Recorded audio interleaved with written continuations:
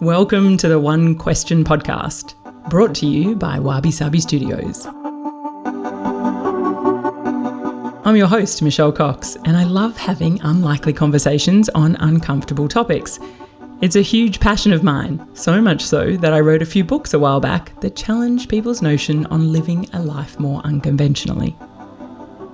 This entire podcast stems around one question. If there was one topic you wish society would talk more about, what would it be?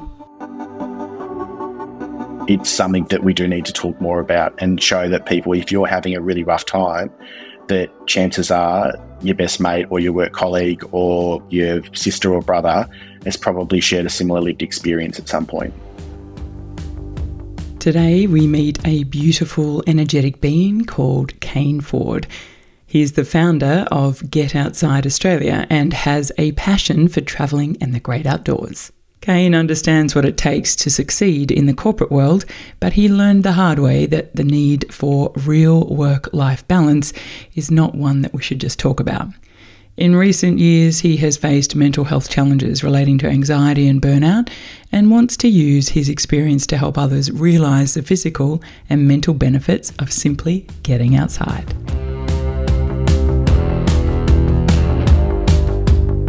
Kane Ford, what an absolute delight it is to sit down with you. Welcome to the show. Thanks for having me, Michelle. Really excited to be here. So if there's one thing that you wish society would talk more about, what would it be? I think it's the strength that you can feel through vulnerability. That's something that I really feel we can get a lot of value out of. Yeah, great topic. Vulnerability certainly has come on the radar in latter years through the likes of, Dr. Brené Brown and all her work in this sort of space. And it's such an interesting topic, I think, also for a male to sit down and talk with me about. So thank you for that. But tell me why it is that this is a topic that you're so passionate about. Look, I think, Michelle, for me, growing up in the country and I sort of identifying as part of the LGBTQI community, I feel like I've always worn a bit of a mask throughout my sort of, right from my early years all through my corporate career. And so it's only, I guess, once I reached a crisis point in my life and was sort of forced to be vulnerable with my friends and my family and myself, ultimately, that I think that was where I actually had a real turning point in the amount of strength that I actually felt. So it's understanding for me how to harness that sort of, being really true about where you're at and your feelings and drawing real strength from that.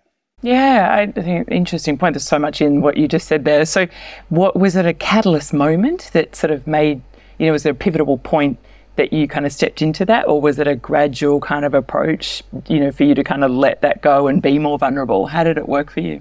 Look, it worked for me. I think, when we talk about those really formative years of, knowing that you're a bit different from everyone else, but feeling like you had to present in a certain way, I became really, I think, effective at sort of hiding my true self and not allowing that people to really get in and see who I was. And so through years in high school, I was sort of someone who became the college captain at school. I was always quite sort of, I guess I could be a bit of a chameleon. So I sort of learnt how to wear these different masks through, positive reinforcement that those masks that I was wearing were good. And then that sort of transcended when I sort of moved into the corporate world. So I started to work in sort of corporate environments where it was very much that sort of straight 30s and 40s male that was sort of, dominating industry. So I learned very quickly that in order to be successful, that was sort of what I had to sort of fit into those categories. But when you're wearing a mask and you're not really showing your true self, I feel like you can do that for a certain amount of time, but then there becomes a point where it's really hard to keep those sort of facades operational and working. And so for me, in 2019, I guess was a point where those masks started to crack. And that was sort of where this underlying sort of issue of anxiety that I had all through my life started to present itself and made it hard to shield from people. Yeah, wow. I can't even imagine what you went through with that. So can I ask, how old are you, Kane? I'm 44 now. So at the time, this was just over 3 years ago, yeah. And so this is the first time in your life that you could kind of truly be yourself, like really in the last 3 years? Yeah, look, I think I've always been my authentic self, but it was understanding the power you can get through, I guess when I think about it, it's almost like extreme vulnerability. It's actually being comfortable even sharing with someone like yourself who I've just met, 5 minutes ago, having the ability to just share a really personal experience. And I get real strength from that. Even talking now, I sort of feel myself starting to lose that nervousness, anxiety I feel when I'm starting to talk to someone for the first time.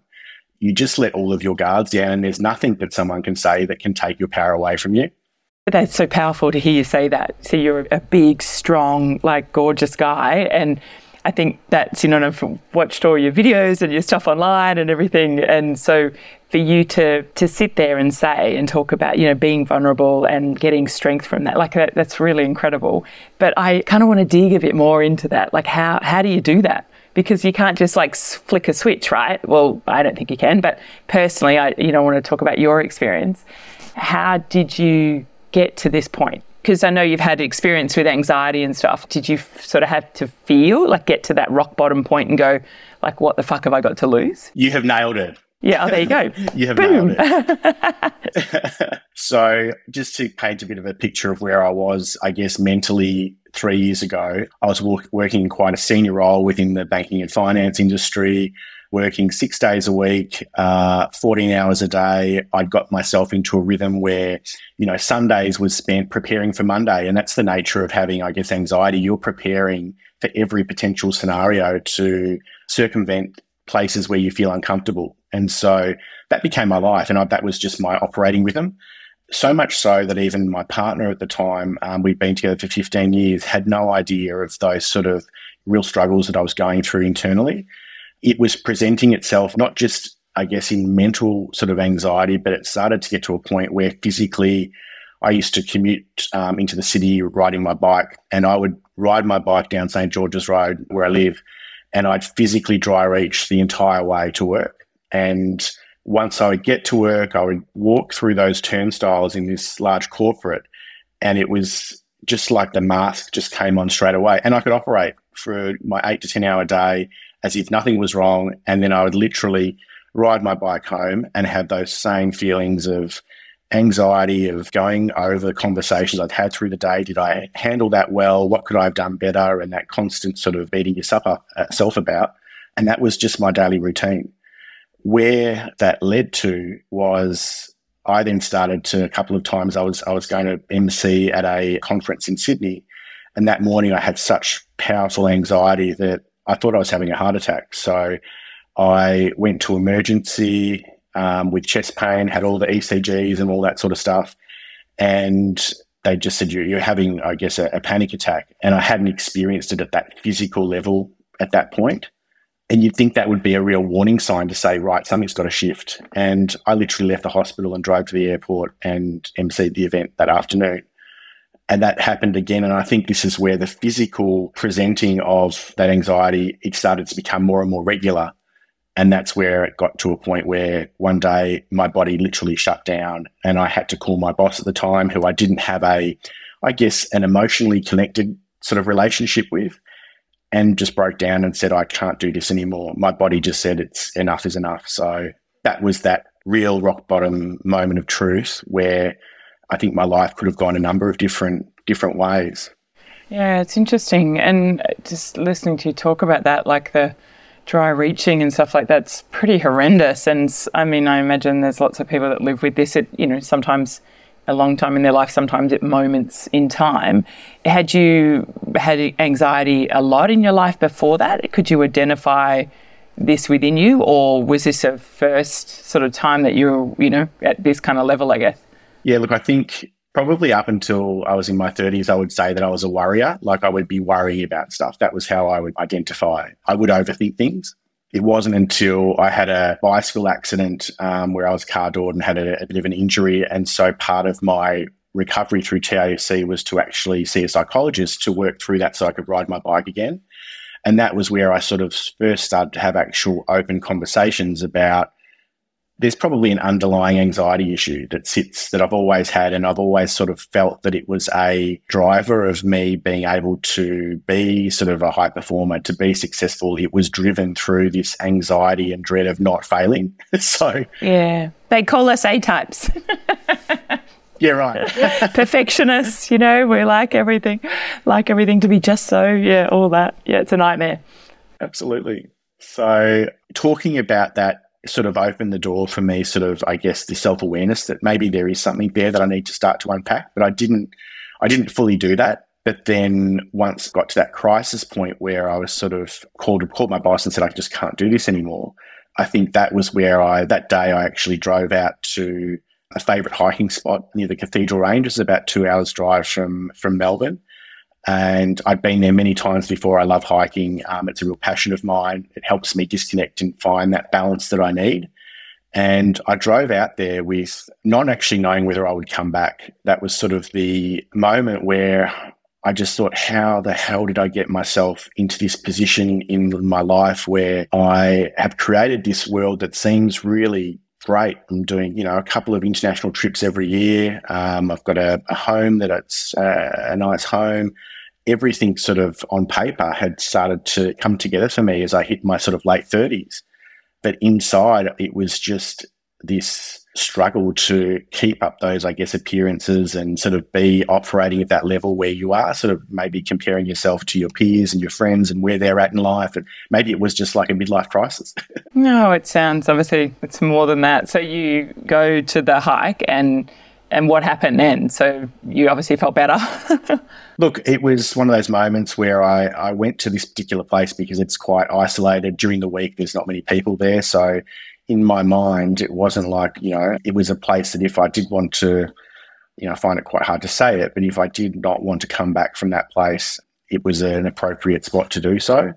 But as I started to hike up to some of the cliff faces, I literally cried it's an 8-hour circuit hike, and I probably cried for about 6 hours. And it was a really pivotal moment in my life. I'll never, ever forget it. And even still, when I drive through those gates at that park, there's a visceral feeling that takes me right back to that moment where it was, what do you want to do with your life right now? So obviously I drove back home later that afternoon, and my world wasn't fixed. I wasn't okay, but I knew that if I could feel the hope that, I just need to get back to who I am as a person and allow myself to really show to my friends and my family, I'm really struggling and I need help.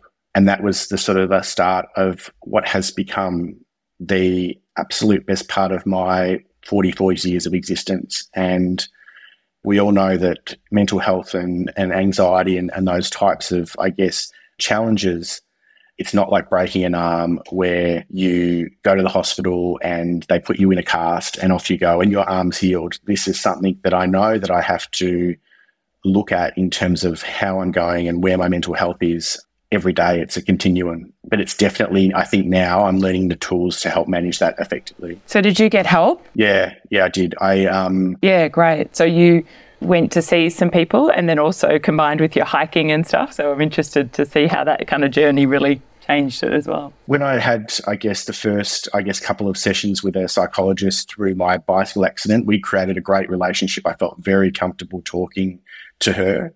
And so I went back to her and we spent 3 to 6 months. It was going through those conversations and helping me articulate where I was at and how do I see a pathway forward.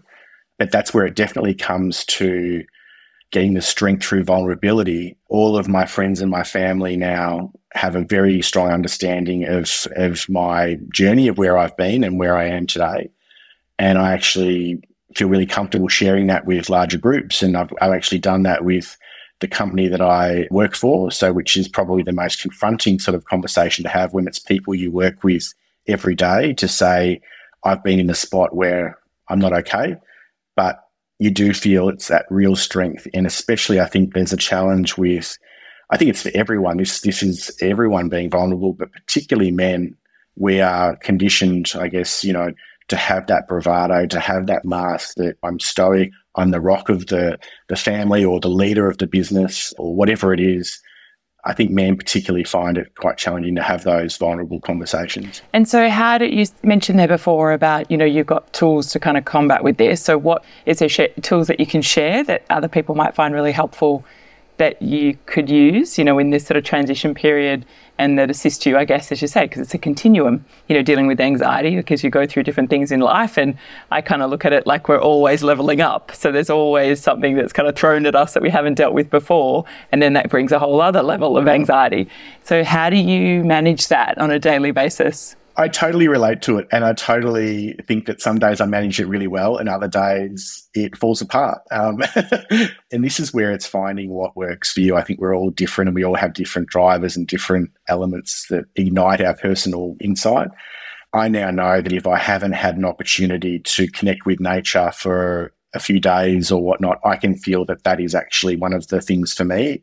Quickly getting back out for a walk, and it might be just going for a walk outside around the block or at the closest park. But ultimately for me, it's about disconnecting and going out to a state or national park and having a bit of a hike, going camping, those types of things. That's what helps me achieve that better balance. But that's not always possible. Even before, say, for example, our catch up today, for me, it's around some simple breathing techniques around box breathing, those type of things to try and regulate not spiraling with anxiety. And Michelle, like every time I do these types of conversations, I still have an absolute flare up of anxiety that what I'm talking about, who wants to listen to it, what have I got to say, and am I going to live up to your expectations? You've had some incredible guests on your podcast. So those feelings of imposter syndrome and anxiety never it's just about how to manage them, I think, and how to be vulnerable about saying they're there.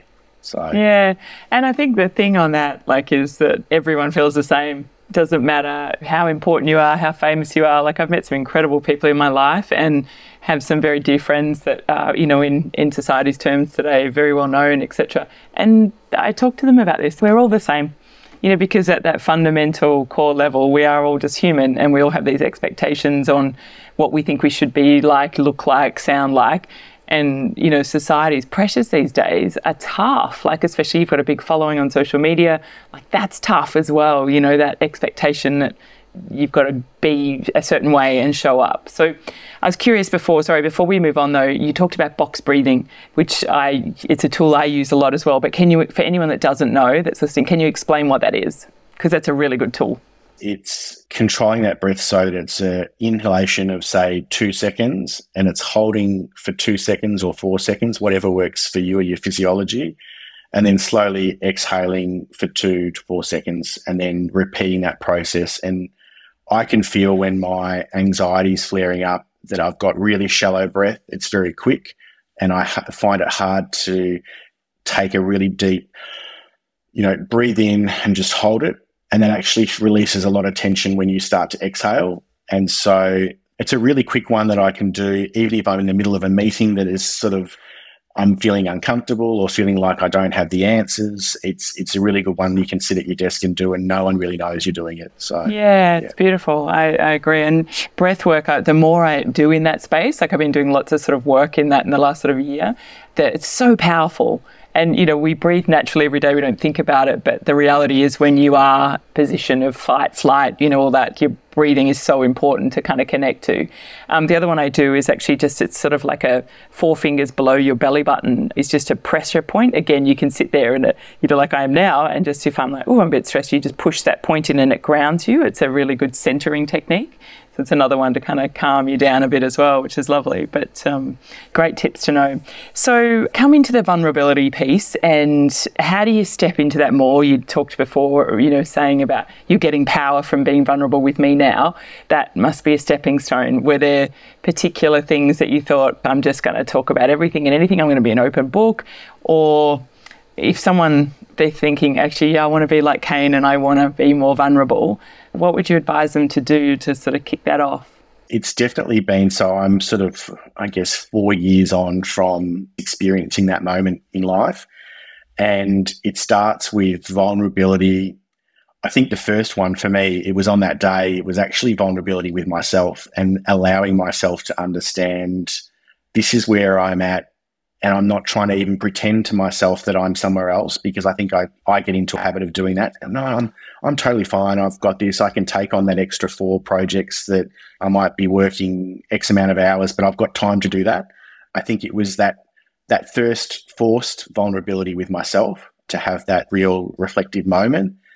For me, it was about choosing the safe spaces that I felt with my friends and very close family to, I guess, test the waters a little bit and just to see if I tell them this, if I share that the fact that I had had some suicidal ideation, what's their reaction? And that's a really full-on thing to share straight with someone that you probably haven't been completely upfront with.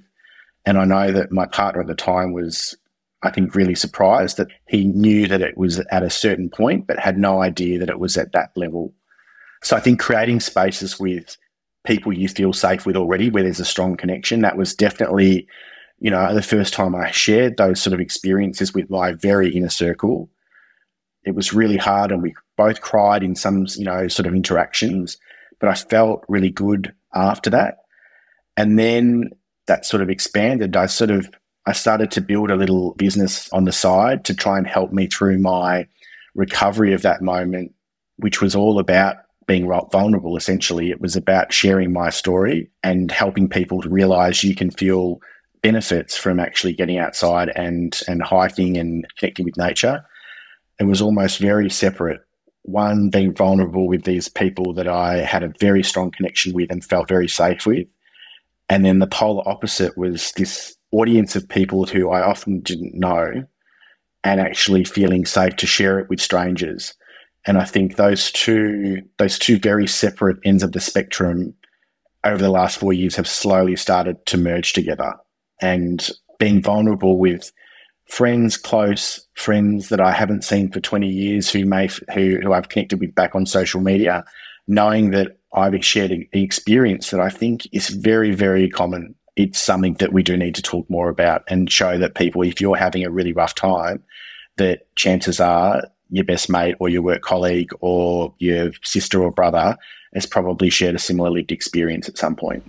Yeah, yes, it's spot on. And, right as you are to be here and talk about this, the more we talk about this sort of stuff, the more normalised it is, I guess, and the more comfortable other people would feel to talk about it with, as you say, their friends and family and stuff as well. So it's so important. So thank you for sharing your stories and stuff as well, Kane. That's really, really lovely.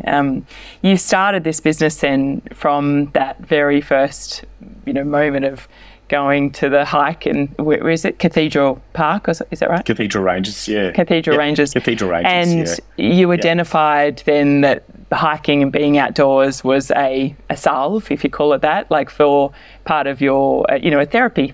What do they call it now? It's forest bathing in some places. Like, that's a beautiful term. So then, decided that actually you need to do more of this, and you started the business called Get Outside. Is that the pivotal part where all that came from?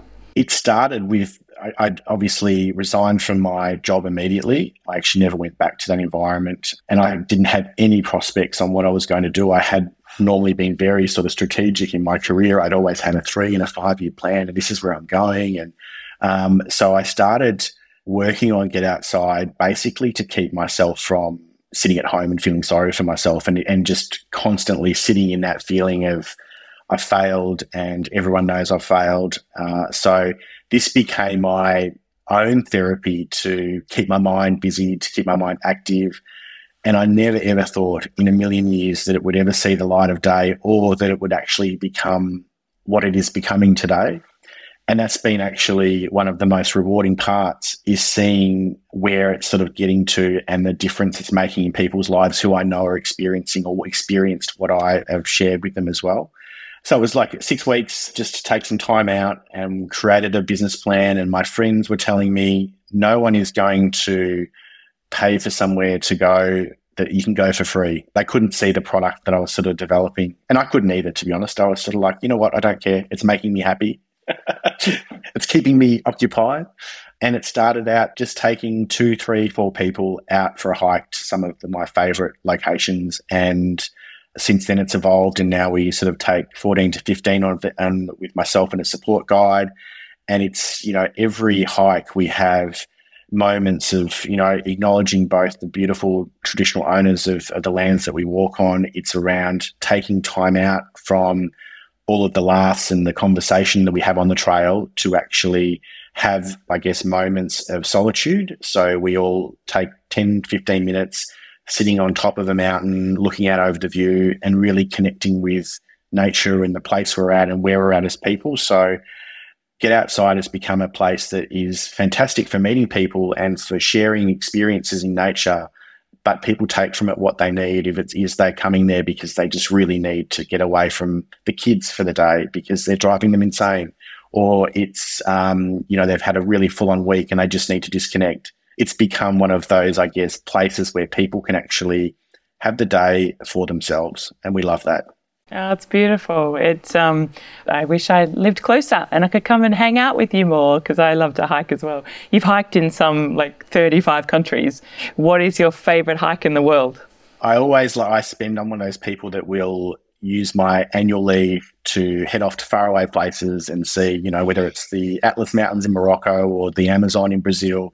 But just this year, I did the overland track in Tasmania, and we did 7 days. And it made me realise, or not reinforced, we live in the most beautiful country on the planet. Tasmania, I think, is one of just the most untouched, incredible natural wonders of our world. And even just talking about it, I can feel myself being back amongst those tall ancient forests.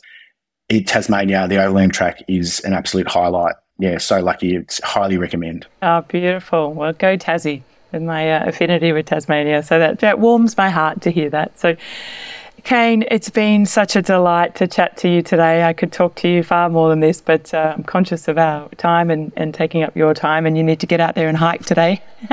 So it's absolutely. And as I sit here in Thailand on a detox, but I'm feeling amazing. So I've been out in nature every day walking, and it definitely makes me feel better as well. So your message is strong, and it's in all our ears. So just get outside continuously is probably what people need to do, huh? Absolutely. Yeah, you can absolutely feel better just by simply doing something we can all do, getting outside. Yeah, it's that connection with nature. But connecting with you has been an absolute delight. So thanks again for being on the show. Thanks, Michelle. I've absolutely loved our conversation. Cheers. Well, there you have it. Wasn't that an incredible conversation? I hope you enjoyed it as much as I've enjoyed bringing it to you. If you did like it, can I ask a small favour? Please rate and review on your listening platform for me. I know everyone asks this, but it seriously makes a difference to help get these conversations out in the world and makes all the hard work and effort I put into this for you all the more worthwhile. And until next time, if you have one question you'd like to ask me, hit me up on my socials or jump on my website, michellejcox.com.